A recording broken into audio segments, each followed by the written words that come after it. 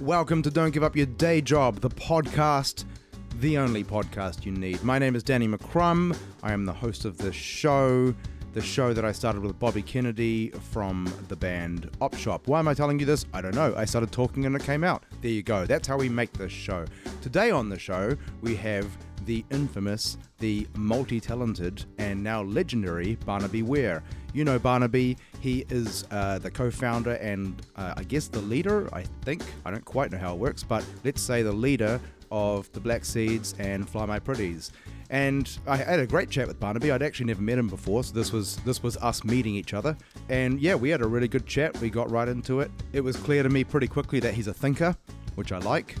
You know, it's nice when you talk to people and you ask them a question and you can tell that they're really thinking about it. I'm not sure if that seems like a weird thing to say, but of course in the music industry, we often have practice lines and practiced answers, and a lot of the time when people go on, TV shows and radio stints and things like that, you have practiced answers, and one of the reasons why people do that is because you've often only got 30 seconds or 2 minutes or something like that, and you've got to try and get through the fun banter, but also remember to plug whatever you're plugging, your show or your album, whatever you're there to promote.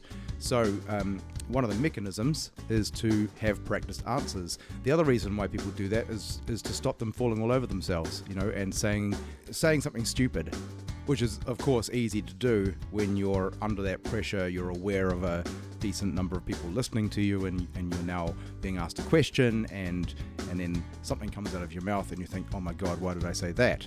I've done that before. I'm pretty sure everyone has. So yeah, what it ends up with is that artists often have default practiced answers, and that's fine. That works well on a 2-minute interview on the radio. But with a podcast, it's a bit different, and some guests are a little harder to penetrate. But it's supposed to be a conversation, and Barnaby was great. He was right there, and he was really considering my questions, and I think we had a really interesting conversation. It was also interesting to me because Fly My Pretties, I really respect what they stand for.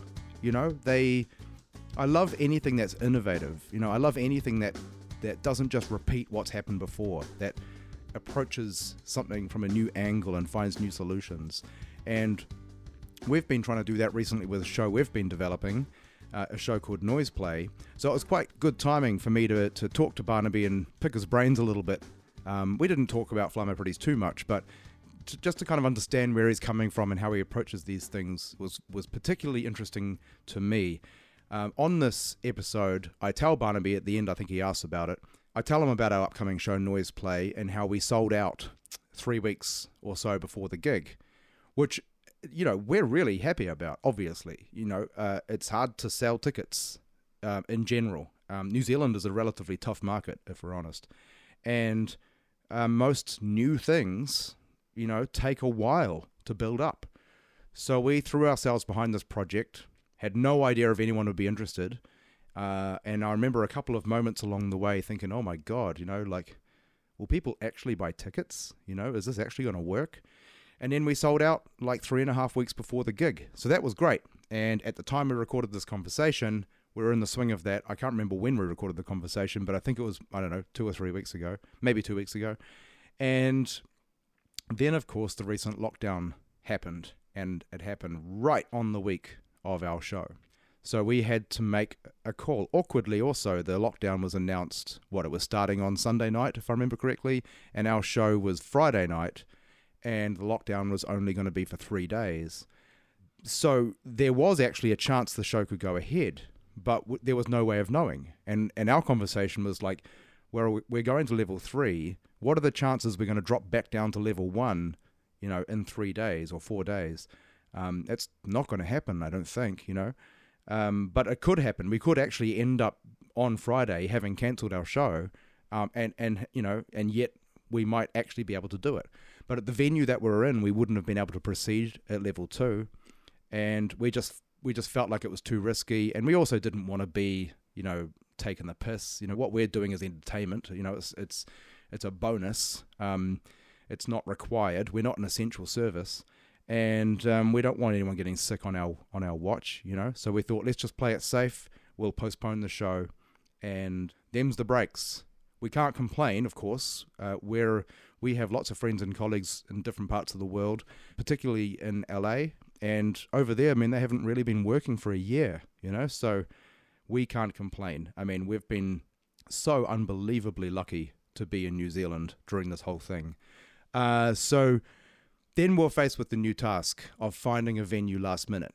The levels dropped down. It looked like we can go ahead. At this point, we can go ahead. Of course, anything could happen between now and then. But we start looking for a new venue, which proves very difficult because the outcome of the lockdown meant all of these shows and productions and stuff got bumped, but only bumped a little bit.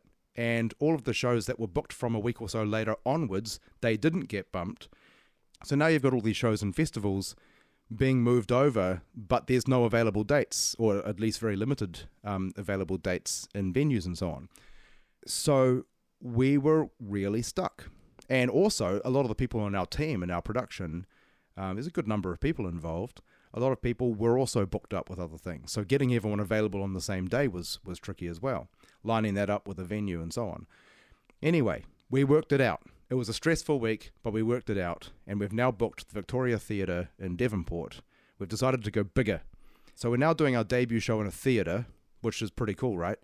And that's happening on March 18th. So you can visit the website, which is noiseplay.co.nz. You can buy tickets at paperplanetickets.com. It's going to be a great night. We've got Debbie Harwood and Bonnie Huranui from Whitechapel Jack joining us, and it'd be great to see you there. So, I had a great time talking to Barnaby. He's a professional. He's a gentleman. It was a good ride. This is my conversation with Barnaby Ware. I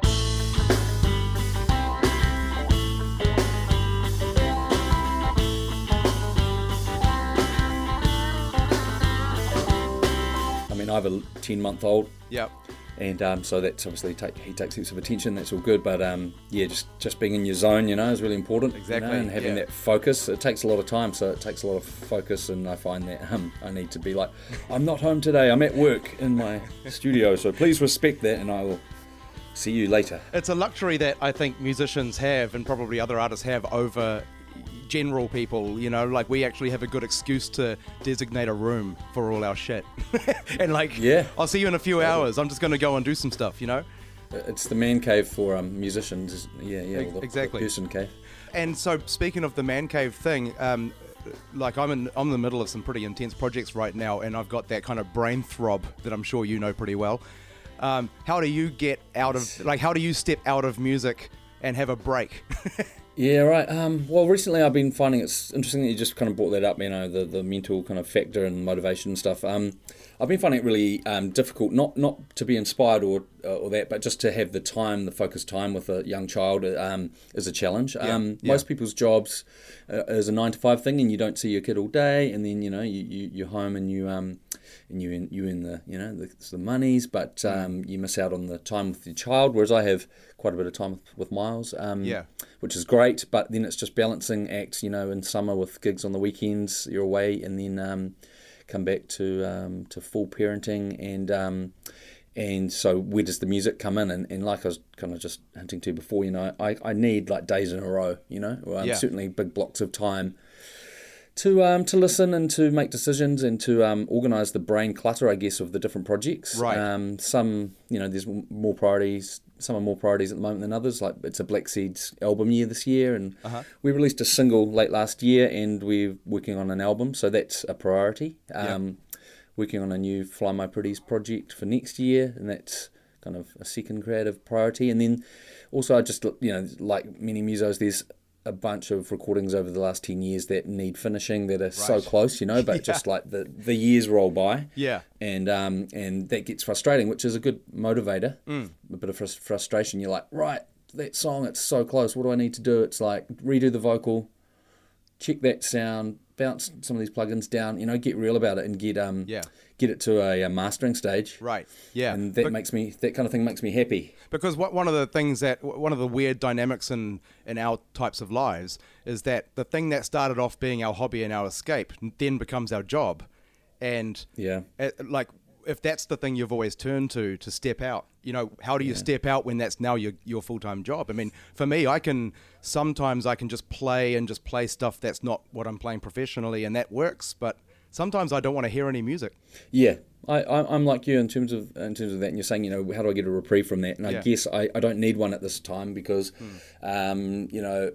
although music as a job is all consuming and stuff, being a parent is all consuming as well, and that's it takes priority. But right. But yeah, I my job is a bunch of different musical jobs mainly. Yeah. And songwriting is the core of that. So to have that time to yourself to be able to come up with ideas and play guitar and stuff is seems like a luxury, but is totally essential, obviously, to staying in the game for myself and writing better tunes and That's right. Getting better at production and stuff. It just takes a lot of time, and I think people don't quite realise that. Like, where do these songs come from? They come from years of working at different ideas. Exactly. So how old's your kid?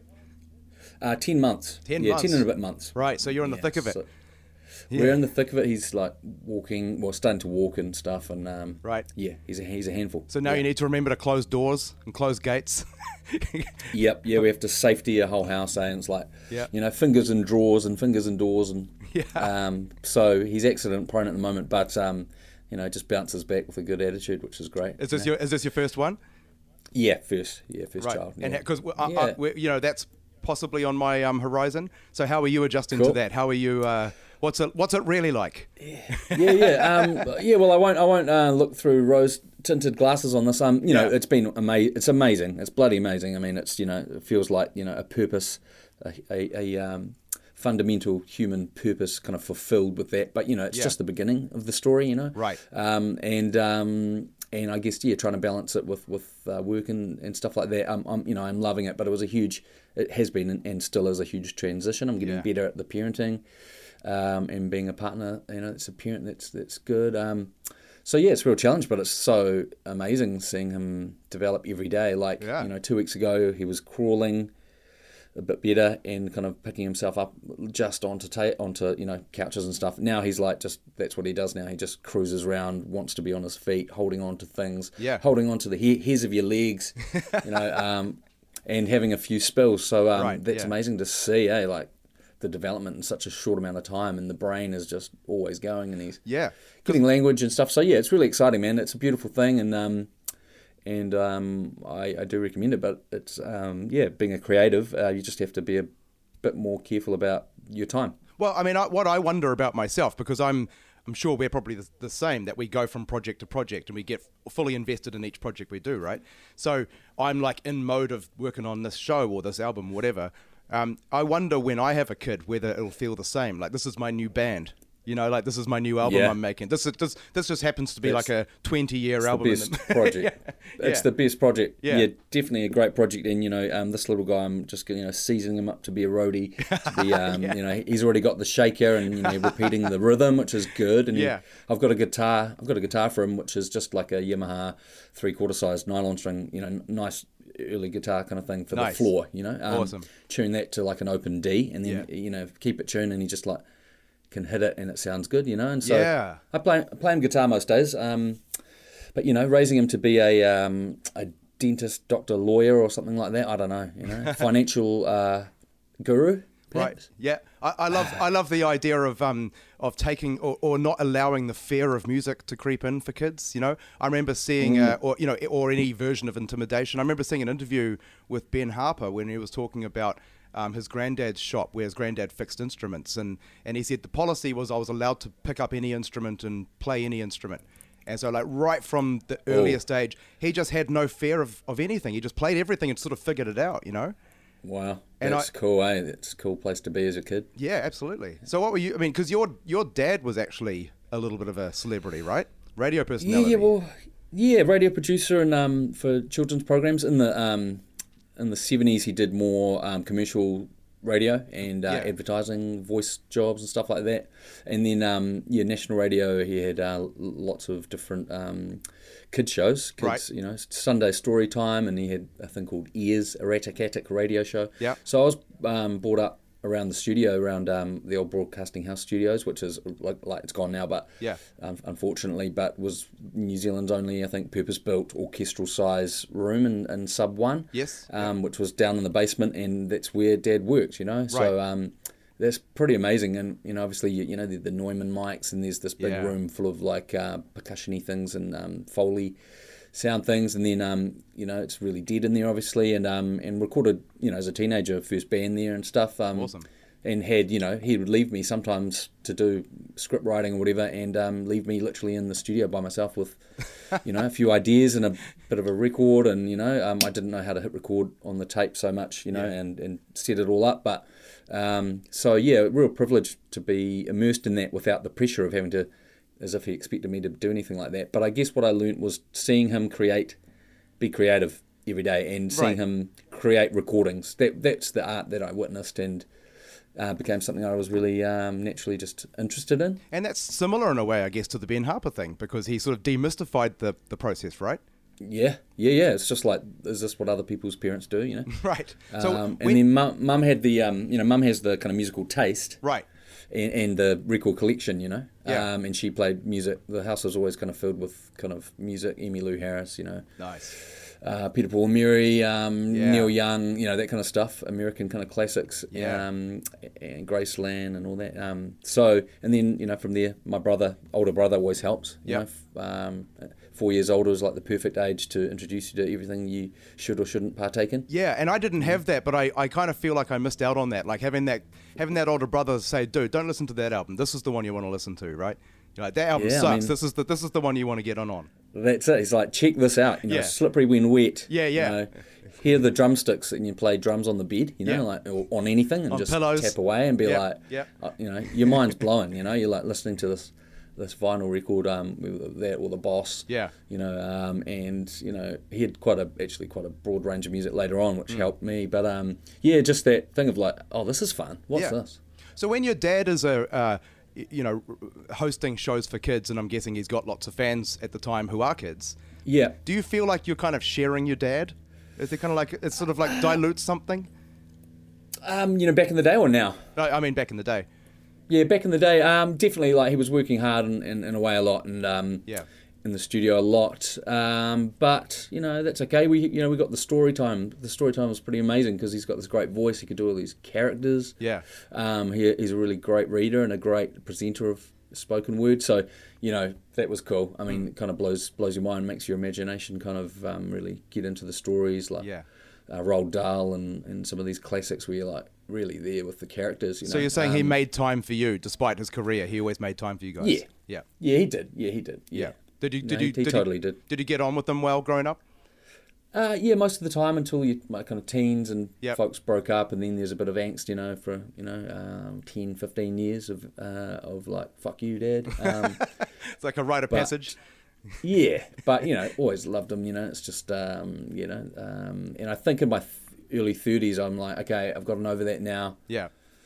Forgive and forget, well, not forget, but forgive and move on and talk about it, Yeah. And I think that, I don't know why it took me so long to mature in terms of some of those concepts, but I guess it's just emotionally hurtful, and when you're young and you're just doing your best as well to get on with it, eh? But well, it takes a while to get that perspective, and obviously when you're a teenager, you're going through this very weird evolution of going from being a kid to an adult and trying to figure that out, right? And so you've got to challenge the walls in front of you, I guess, and test everything, and otherwise you don't know. Totally. Yeah.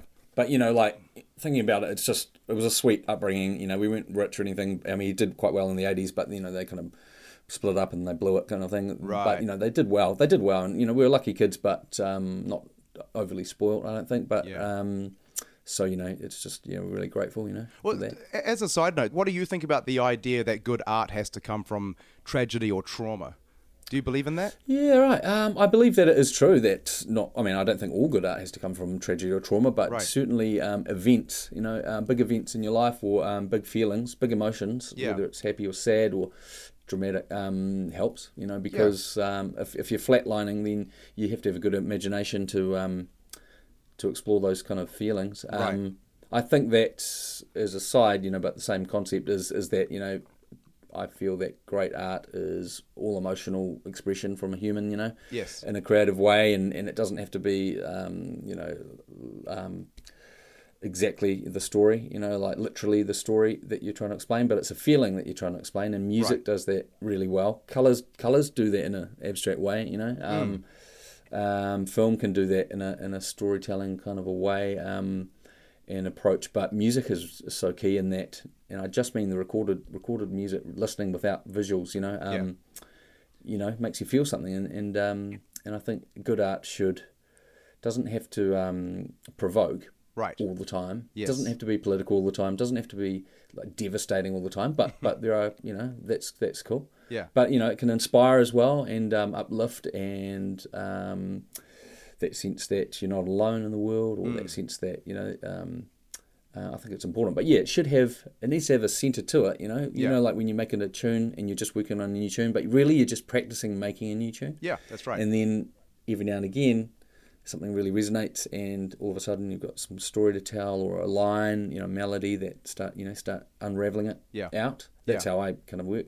And sometimes it's just like a pretty average background, if you're lucky, TV ad jingle kind of thing, Yeah. And sometimes it's the great tune, And then you sometimes flesh it's it just out. like shit, it's all there, and Yeah, because I used to not believe that art had to come from trauma. I used to think that was idealism, or too simplistic. And I can't now. These days, I tend to kind of flip flop, because there are a number of artists that I knew from a distance that I thought, well, they seem to have a good life and they wrote great songs, But then I got to know them a little bit, and I found out that there was some stuff in the back, Yeah. And then I kind of expanded the idea, and I think maybe it does come from trauma, but it doesn't mean that everybody's had the kind of growing up in Compton kind of trauma. Not everyone's come from some obvious tragedy. Sometimes it's just your life was actually fine, but you just felt a little bit alone the whole time, or something. Yeah, that's right. Or maybe it's maybe it's the artist's job to present the perspective of other people's experiences as well. That's right. And to translate it into a beautiful piece that makes you feel like someone understands you. Yes, but what provokes the artist though to actually, because everyone has the emotions, right? But what provokes the artist to go, I'm going to be the one that puts that into the song? Yeah, true.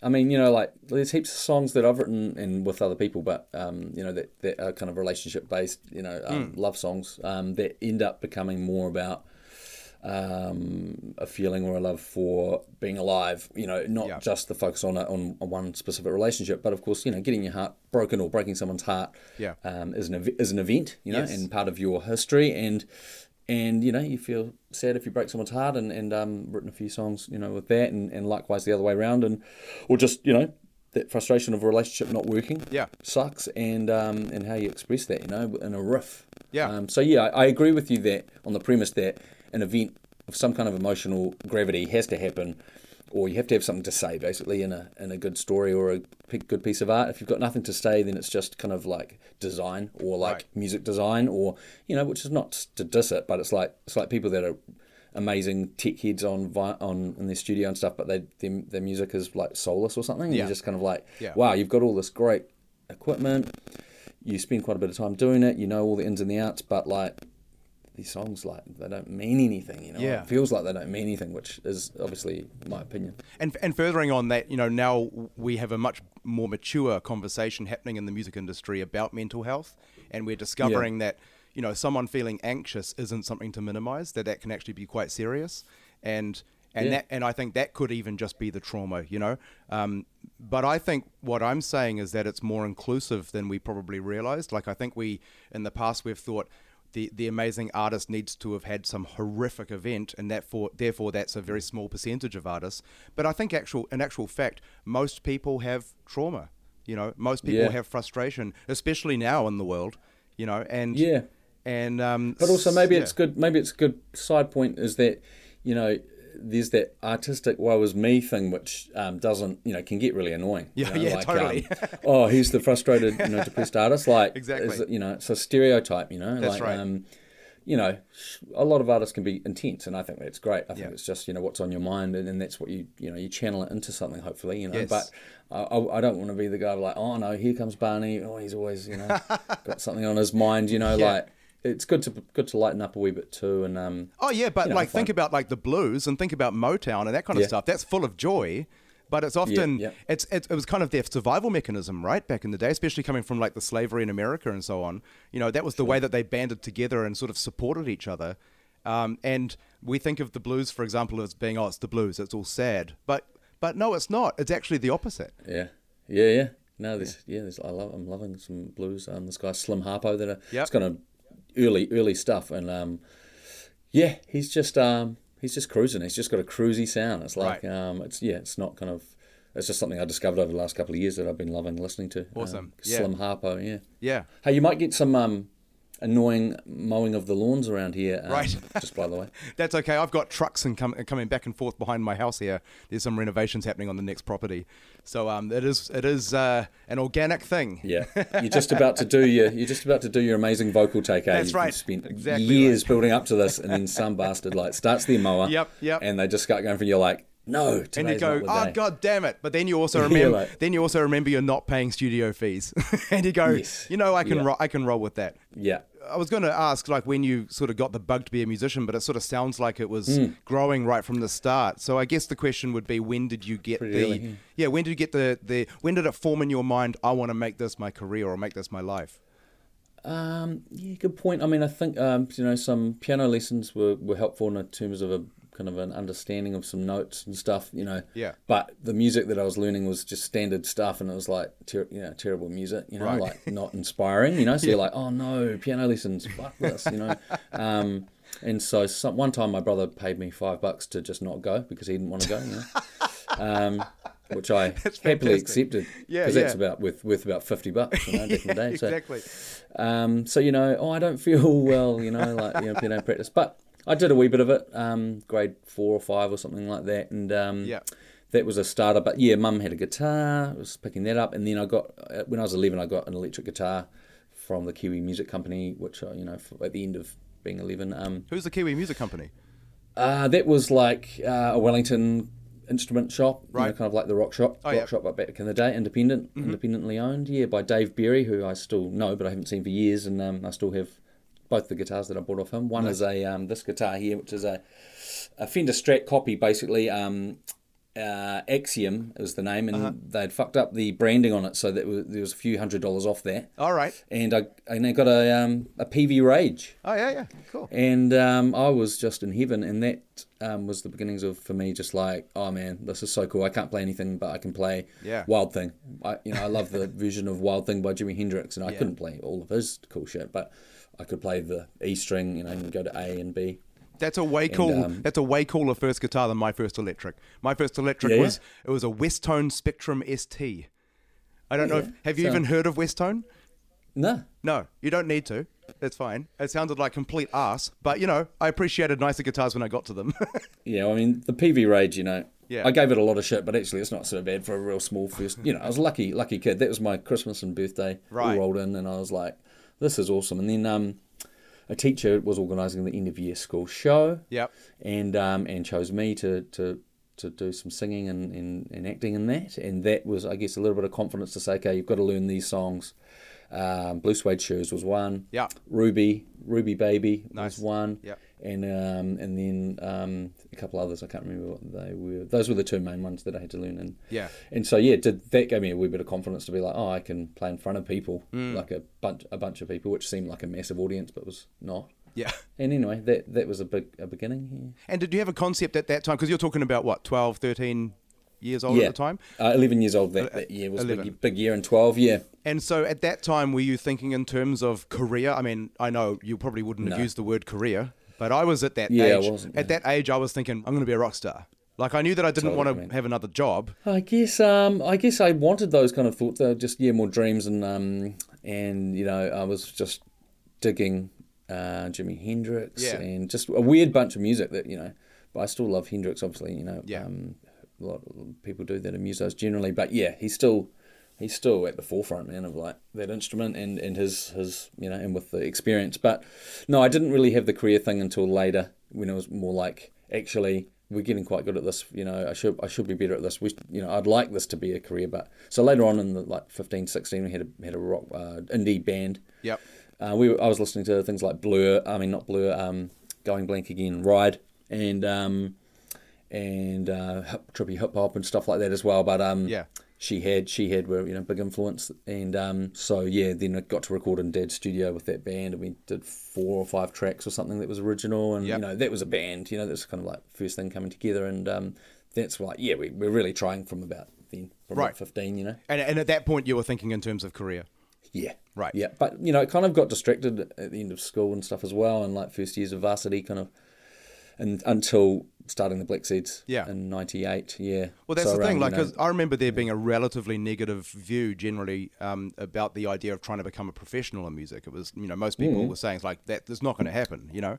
well, this is why, you know, get a real job is such a big concept in New Zealand, because it's still the case. Yeah. It's still the case, you know, even if you just play to 20,000 people, you know, someone's still, you know, thinking, you know, so do you think you'll ever get a real job? Or, you know, you're like, by real, do you mean something I don't want to do?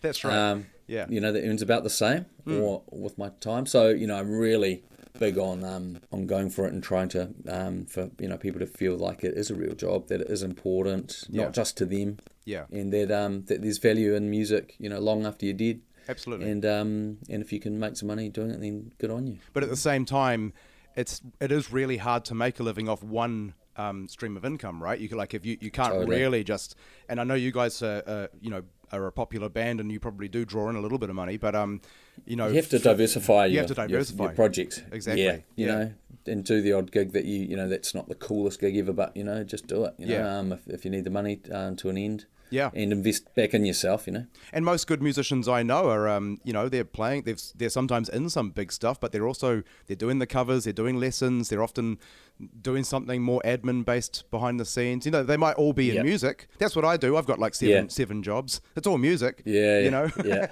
But yeah, cool, man. Well, that's great. Yeah, that's how you have to do it, eh? Yeah. And, you know, bread and butter is important. You know, and so yeah, you know, just well done to anyone that's kind of making it all work, and, you know, with your different, you know, diverse jobs and stuff. And yeah, it's you know, it's good challenge. So, what were the early years like for you on a financial level? Like, were you, you know, holding down little part-time jobs here and there while you were pushing the band? Yeah, definitely. Lots of shitty jobs. You know, a cleaner in the teens, kind of like a cleaner for an apartment block. Yep. You know, on the stairwell and the lift and that kind of stuff, and get the rubbish out of the car park and stuff like that. You know, paper runs, bloody. Just labouring, all that kind of stuff as a student. Yeah. Poor student, you know. Used to just, you know, I'm still paying off the student loan, but I'm getting there. I'm almost there, but it just racked up. Just took, you know, when the money was just like, you just called up. Yeah. And said, "Oh, can I please have some of that 20 grand? I'll just have like, for how much would you like, sir?" And be like, let's make it 12,000. You know, and then just like those days. Blow it on fun times. But so yeah, poor student. And then, you know, you do a gig and, you know, you're charging not much on the door, and you're earning not much, but you know, it feels right. It felt right. It felt good. So I had a number of jobs like that too. I did all sorts of stuff that I didn't enjoy at the time. Worked in a sheet metal factory and unloaded containers and drove forklifts and drove vans and shit like that. And most of the time, at the time, I didn't enjoy it. I was like, this sucks. I got to get out of here, you know. But now looking back, I'm really grateful that I did it, because I learned a lot about things like teamwork. You know, don't stand around while someone else is working. I've got a huge amount of respect for people doing those sorts of jobs. I think that what we sometimes call blue collar, I think, is a very honourable way to make a living. Yeah, totally. I agree. And yeah, respect for people and like doing a job well. And, you know, like if you can see that it can be improved, then do it to the standard. You know, do it to a higher standard. You know, if you can. Yeah. And yeah, teamwork is a big part of being in a band and music for sure. That's right.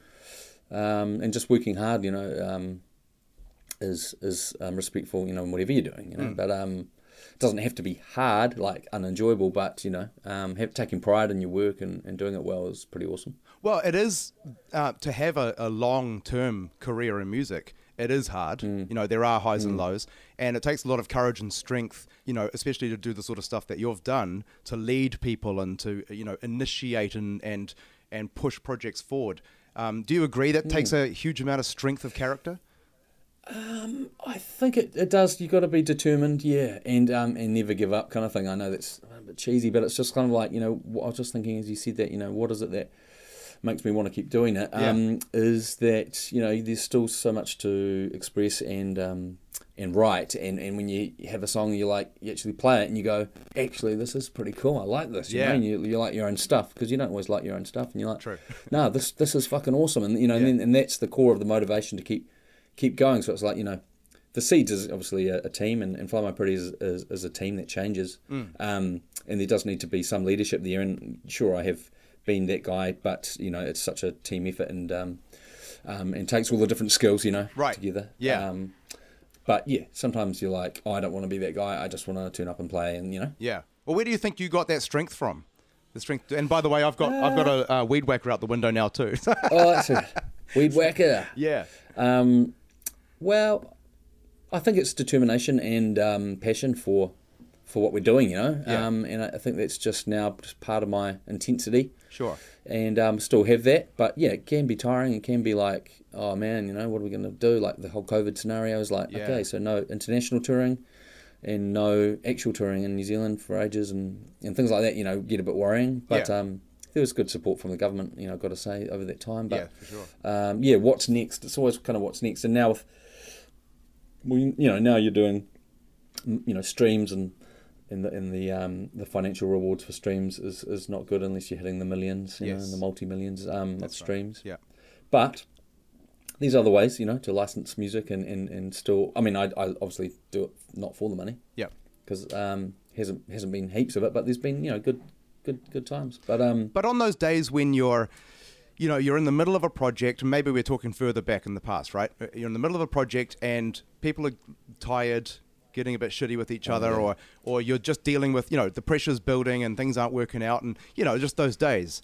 And at those points, a lot of band leaders, they kind of fold. They go, it's too much, and they don't have the follow through. And I think like my strength on that has come from, having a somewhat aggressive childhood, which gave me that kind of grit.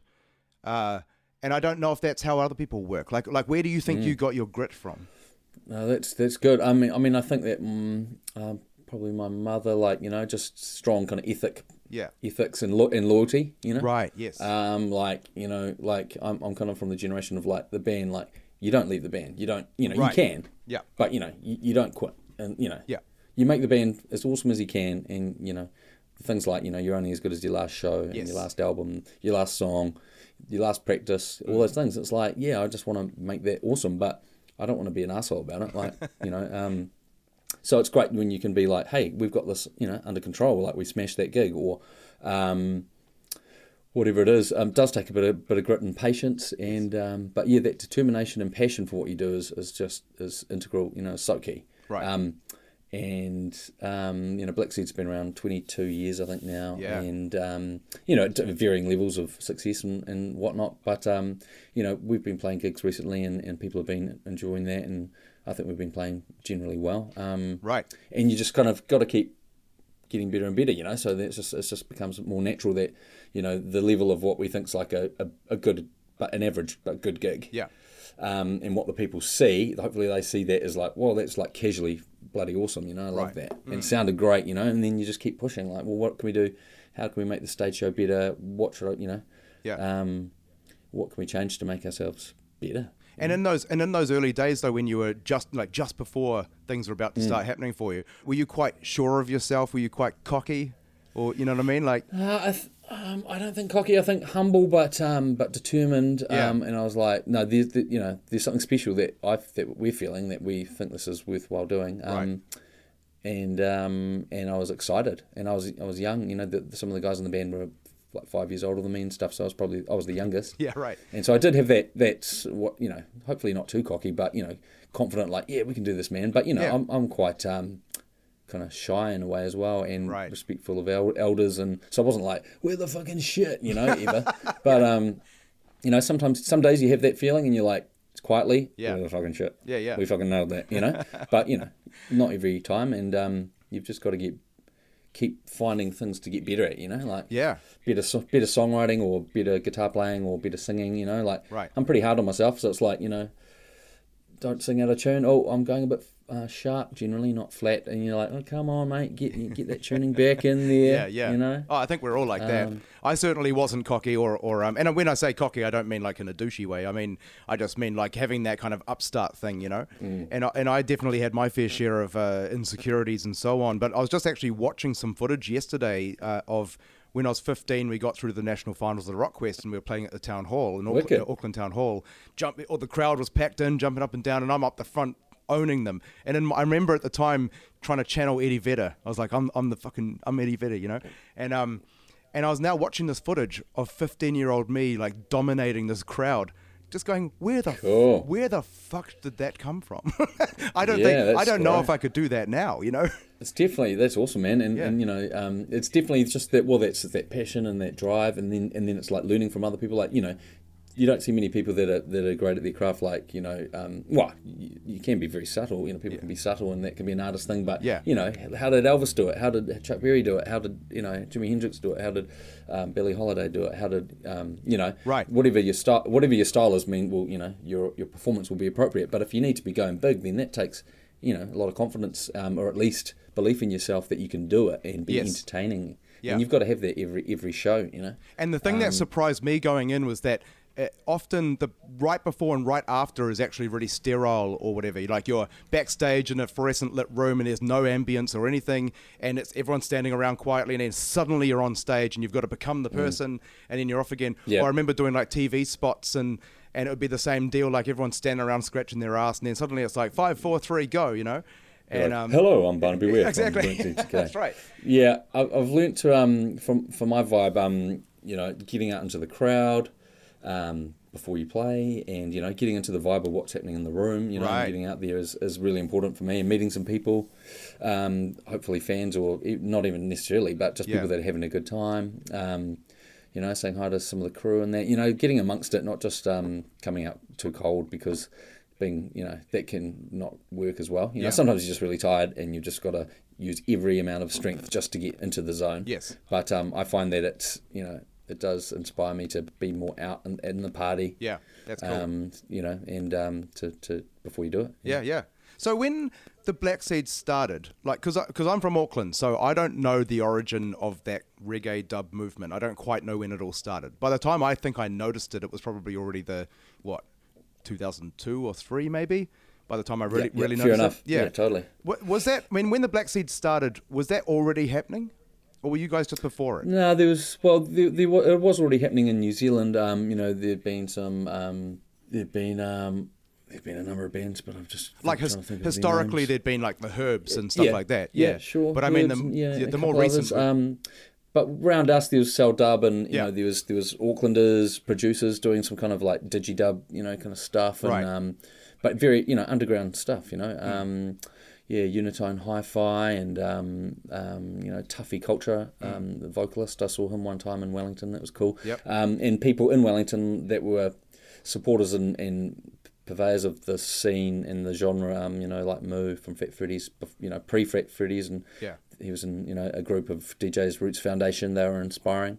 So we were actually surrounded by musical DJs and music heads at Radioactive in Wellington, and I was a volunteer DJ at the start there, and that's where I met some of the core members of the Black Seeds. Gotcha.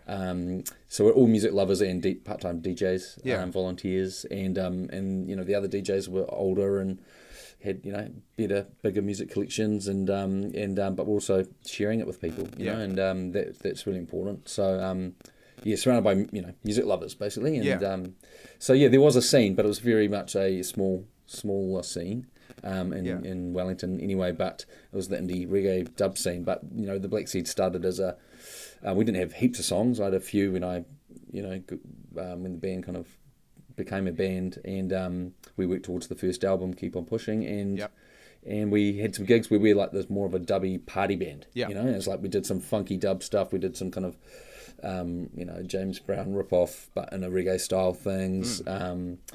And at the time, that was different. You know, people were doing the kind of more coming out of the industrial rock, metal sound, and, you know, she had Tune and had like a whole Fur Patrol, even, you know, those kind of bands. So it was quite a contrast. It was a big contrast. I still like those bands, but of course, then, but, you know, it was still a big contrast of like, hey, here's like, you know, Jamaican influenced fucking New Zealand Pacific dub stuff, you know, and compared to, you know, she had Tune tracks, pretty different. But given what you're saying, did you feel like you were pursuing something that was a niche and it was like, we're just doing this for fun because we like it? Or did you feel like you were on the wave of something new? No, it did feel like there was a small wave of something new, and then later, so first album 2000 with Keep On Pushing, and then On the Sun was a bit more of a funk album, a funky reggae album in 2003. Right. That had So True on it, which got picked up like a year and a half later by ZM. Yeah. And they started playing it, and we had a really good video, and that kicked off just before Into the Dojo 2006, which was our number one album. Right. And was that was the video being played, was that the thing that sort of landed the band and expanded the audience? Definitely. Yep. Yeah. All of a sudden then it's like basically mainstream. Well, not mainstream, but like popular in New Zealand. Right. I think I saw the other day just because it came up on my feed, but LAB are smashing it and doing a great job, and fantastic, highly band. Successful, breaking all the records, and and it just reminded me because it just said Black Seeds 6 weeks at number one spot. That's the last time it happened. With 660 Black Seeds and maybe Lord or something like that. And it's like shit. That's right. We had a number one album for 6 weeks. That's fucking awesome. What, you forgot? Yeah, I forgot how long it was. Yeah. So what did that mean, pragmatically in your world? Did that mean suddenly you were at bigger venues, suddenly there were bigger sums of money to be talked about, Yeah, it was not sudden. Nothing about Black Seeds has been sudden, but yes, it was always a slow kind of manoeuvre, It was a slow thing, but more parties were happening actually, started happening, festivals like the festival scene that we see today, which is like flourishing. Yeah. Was not happening in 2006. That's right. Apart from the Big Day Out, which was, Rhythm and Vines was growing and things were growing, but those big audiences we weren't playing until later. But it meant that people were actually buying physical units, which so created quite a bit of revenue for us. Yeah. Which was great as a boost. Right. Merchandise too. We've never been. We sell merchandise, but we've never been huge on that. But It was just awesome to for the band to achieve that, because we've been working hard, and we'd had main band members leave and stuff around that time, and we said we had a new lineup for that album, and we had some great music and skills from Mike Fabb on guitar, and we had a new drummer, Johnny Murphy, new keyboardist, Brett McKenzie left the band, at that time to do awesome things, amazing things. Yep, absolutely. And our drummer, Rich Christie, who was a founder of the band, and bass player Shannon, was like, Shannon was just kind of like, I don't really want to go there, I don't really want to make this like my main goal and stuff. It's like, and that's totally cool. Yeah, I respect that. And I respect that too. And Rich on drums was like, I just really only want to do kind of like, I've got this corporate job, I want to do drums like once a month kind of thing, a gig once a month. And I'm like, come on guys, like I want to make this bigger. I want to do more shit, and I want to be more active as a band. I was a bit younger. And I said, can I continue the band without you guys?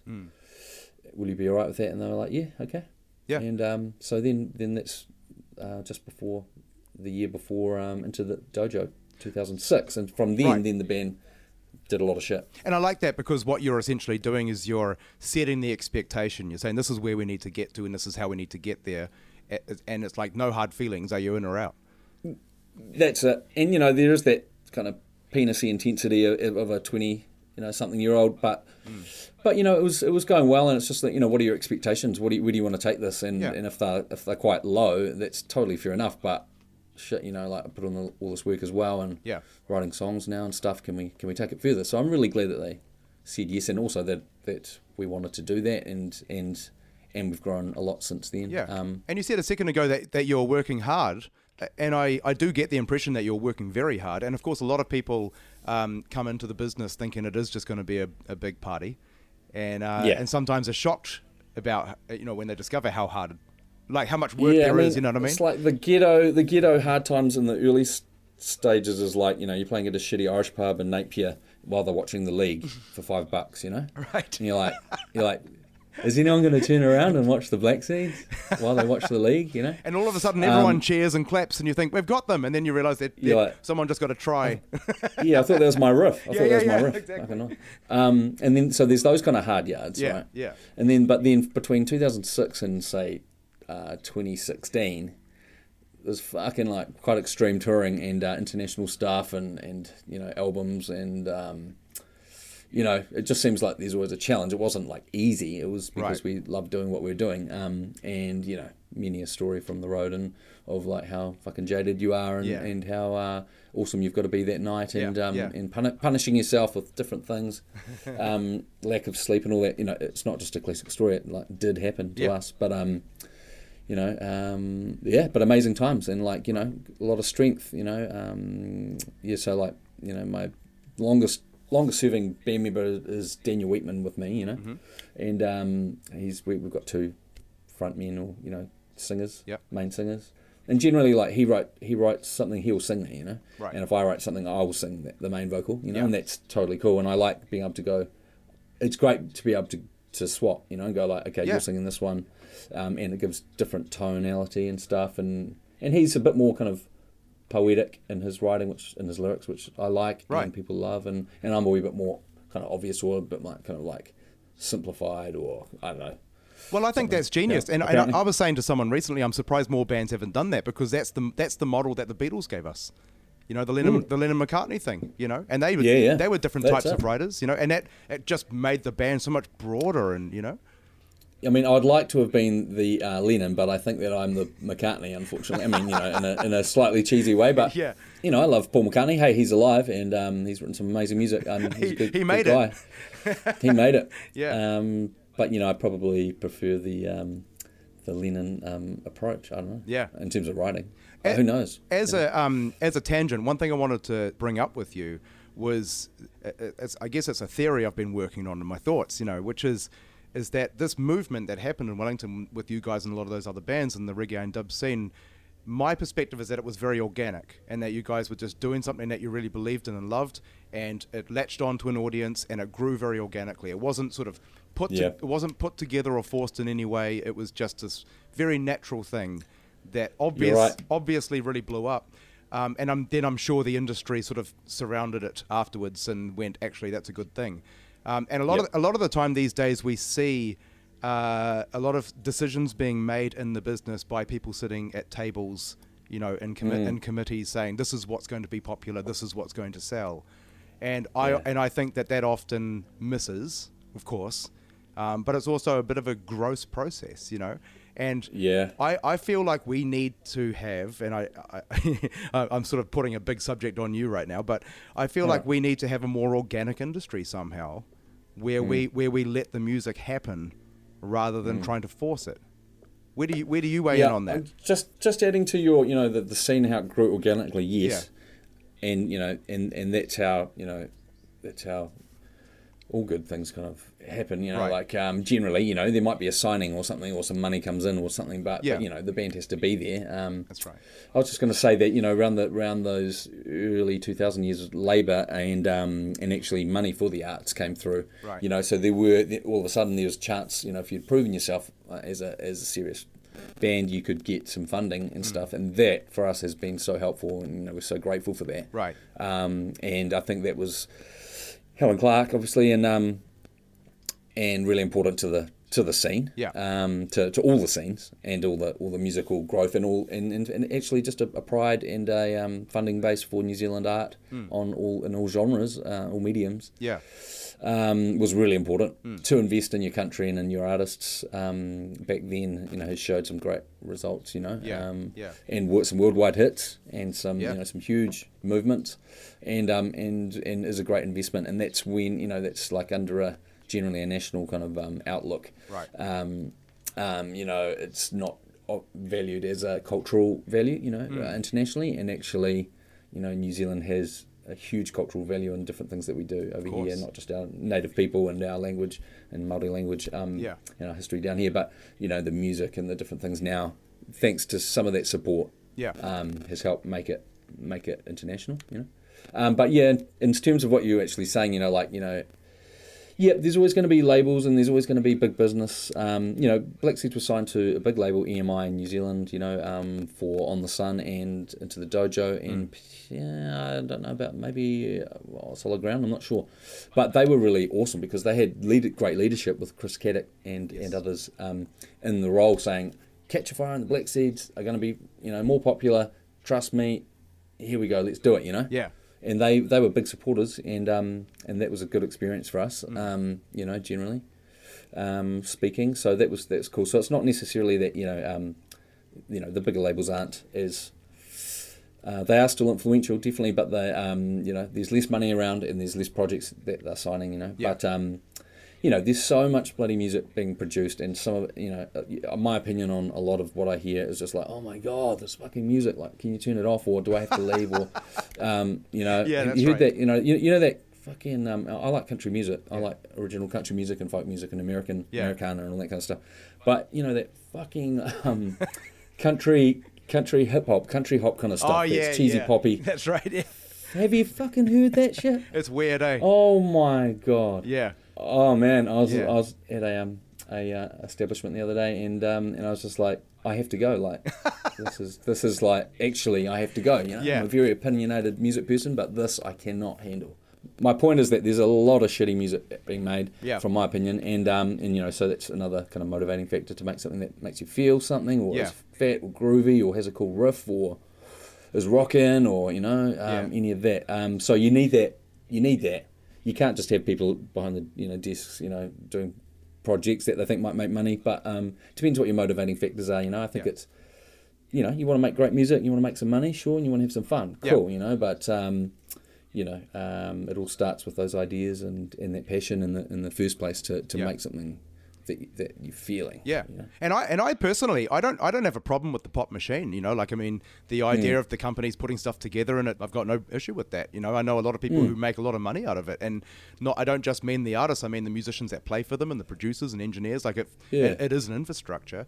I guess all I'm saying, aside from, I guess, the politics of it and all of that, is that historically speaking, you've got like the punk movement and the grunge movement and the rock and roll in London in the 60s, and all these movements just sort of happened on their own, and they it's authentic. It's like being authentic is what I regard as like the core thing of being an artist. Right. It's like if you're gonna play the blues, are you gonna play Muddy Waters, or are you gonna play Eric Clapton? I would choose Muddy Waters. Yeah. If you're playing funk, is it is it Funkadelic, or is it Bruno Mars? That's fucking Funkadelic, mate. Like if it's if it's psychedelic, rocky guitar, it's probably the Hendrix Experience. Right. Yeah. So let's choose the right thing. Let's try to be authentic in ourselves. I think that some people might say are the Black Seeds authentic, and I think that we developed that. And yes. We're a bunch of guys that love similar music, and but our sound is a Pacific reggae dubby sound, soul sound, Right. And that's what it is, But we never in the first album, if you play it, I'm not like trying to be a Jamaican guy in my vocal. I was very like, stick to what stick to your voice. Yes. Okay, it might sound a bit strange at first. People are like, oh, the Kiwi accent's very strong in your reggae music. And you're like, of course it is, mate. I'm from western suburbs, Wellington. Right. Yeah. This is how I sound, Be proud of it, and then people catch on later, but it takes a while. But now we're not, that cultural cringe is nowhere near as bad as it was. That's right. In the late 90s. You know. Yeah. So the Black Seeds blew up, and you're in the middle of it. Why, in the height of all of that intensity, did you start Fly My Pretties? You're like, I'm super busy. I need to be busier. Yeah, I need to be busier. Definitely did. It was just a concept. It was like, we've got all these other songs, and friends of mine that have songs that are more songwriting, right, rock, country, folky, alt country stuff, Yeah. And it's like, what kind of outlet, what kind of band could do that around the Black Seeds, And I was really into digging Bill Withers' live album, Johnny Hathaway live album, all these live albums, right? Yeah. So I was like, I want to do live albums. So what about this project does more theatrical stuff with it's a showcase of talent. Right. And we do these songs that have been sitting around that no one knows about, and provide that as a kind of a platform, and get that going. So I started that 2004 or something. Yep.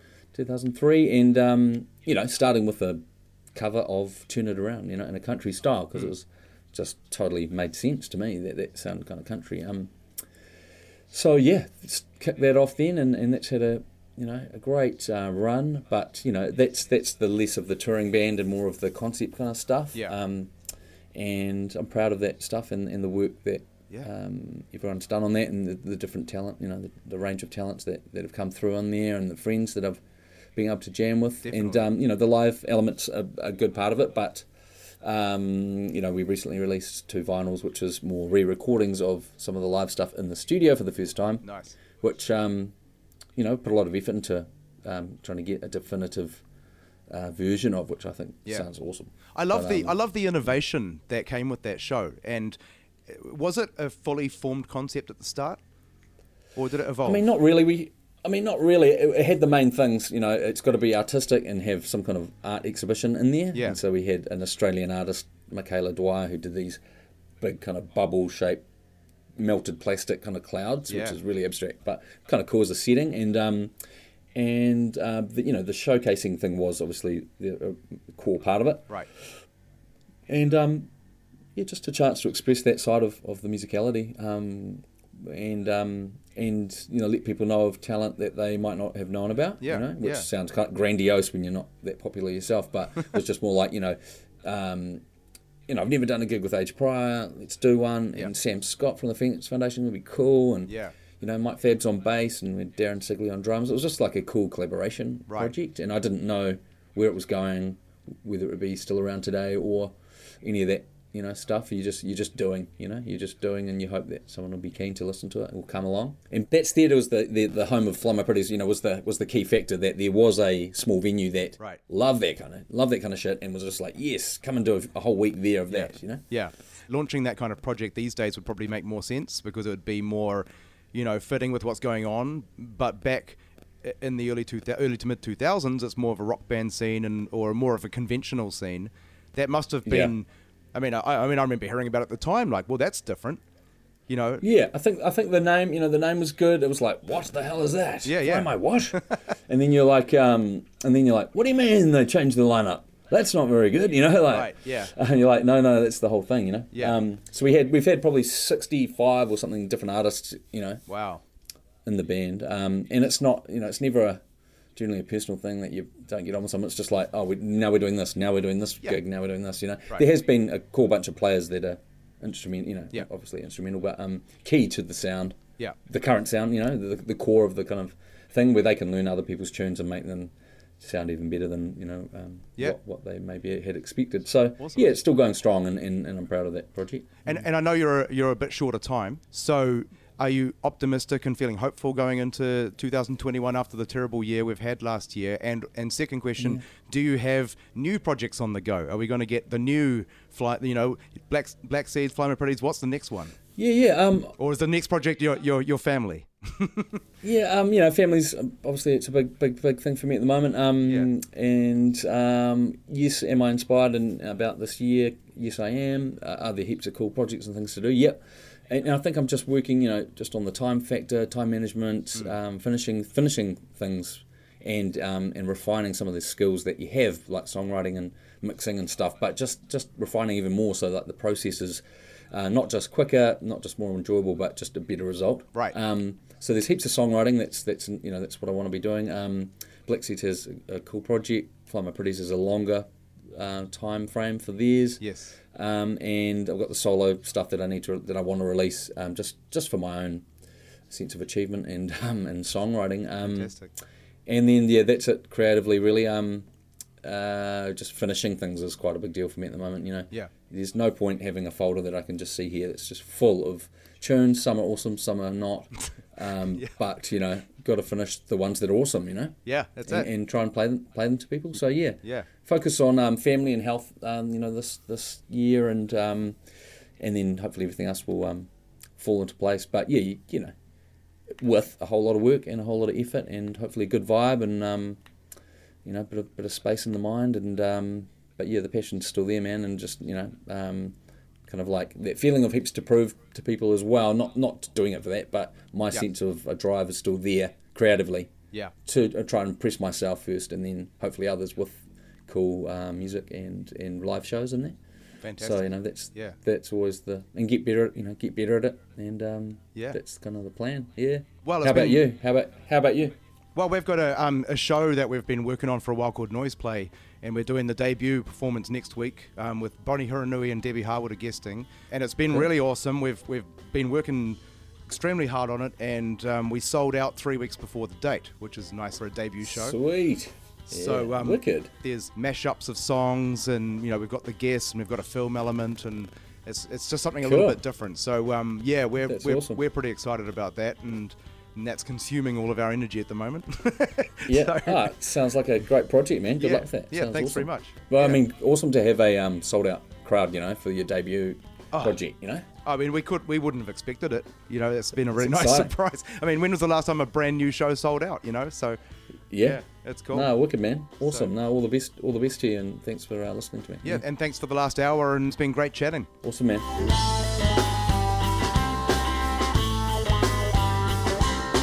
If you find what we're doing useful and you like this podcast, please do like, share and subscribe, and give us a review on iTunes.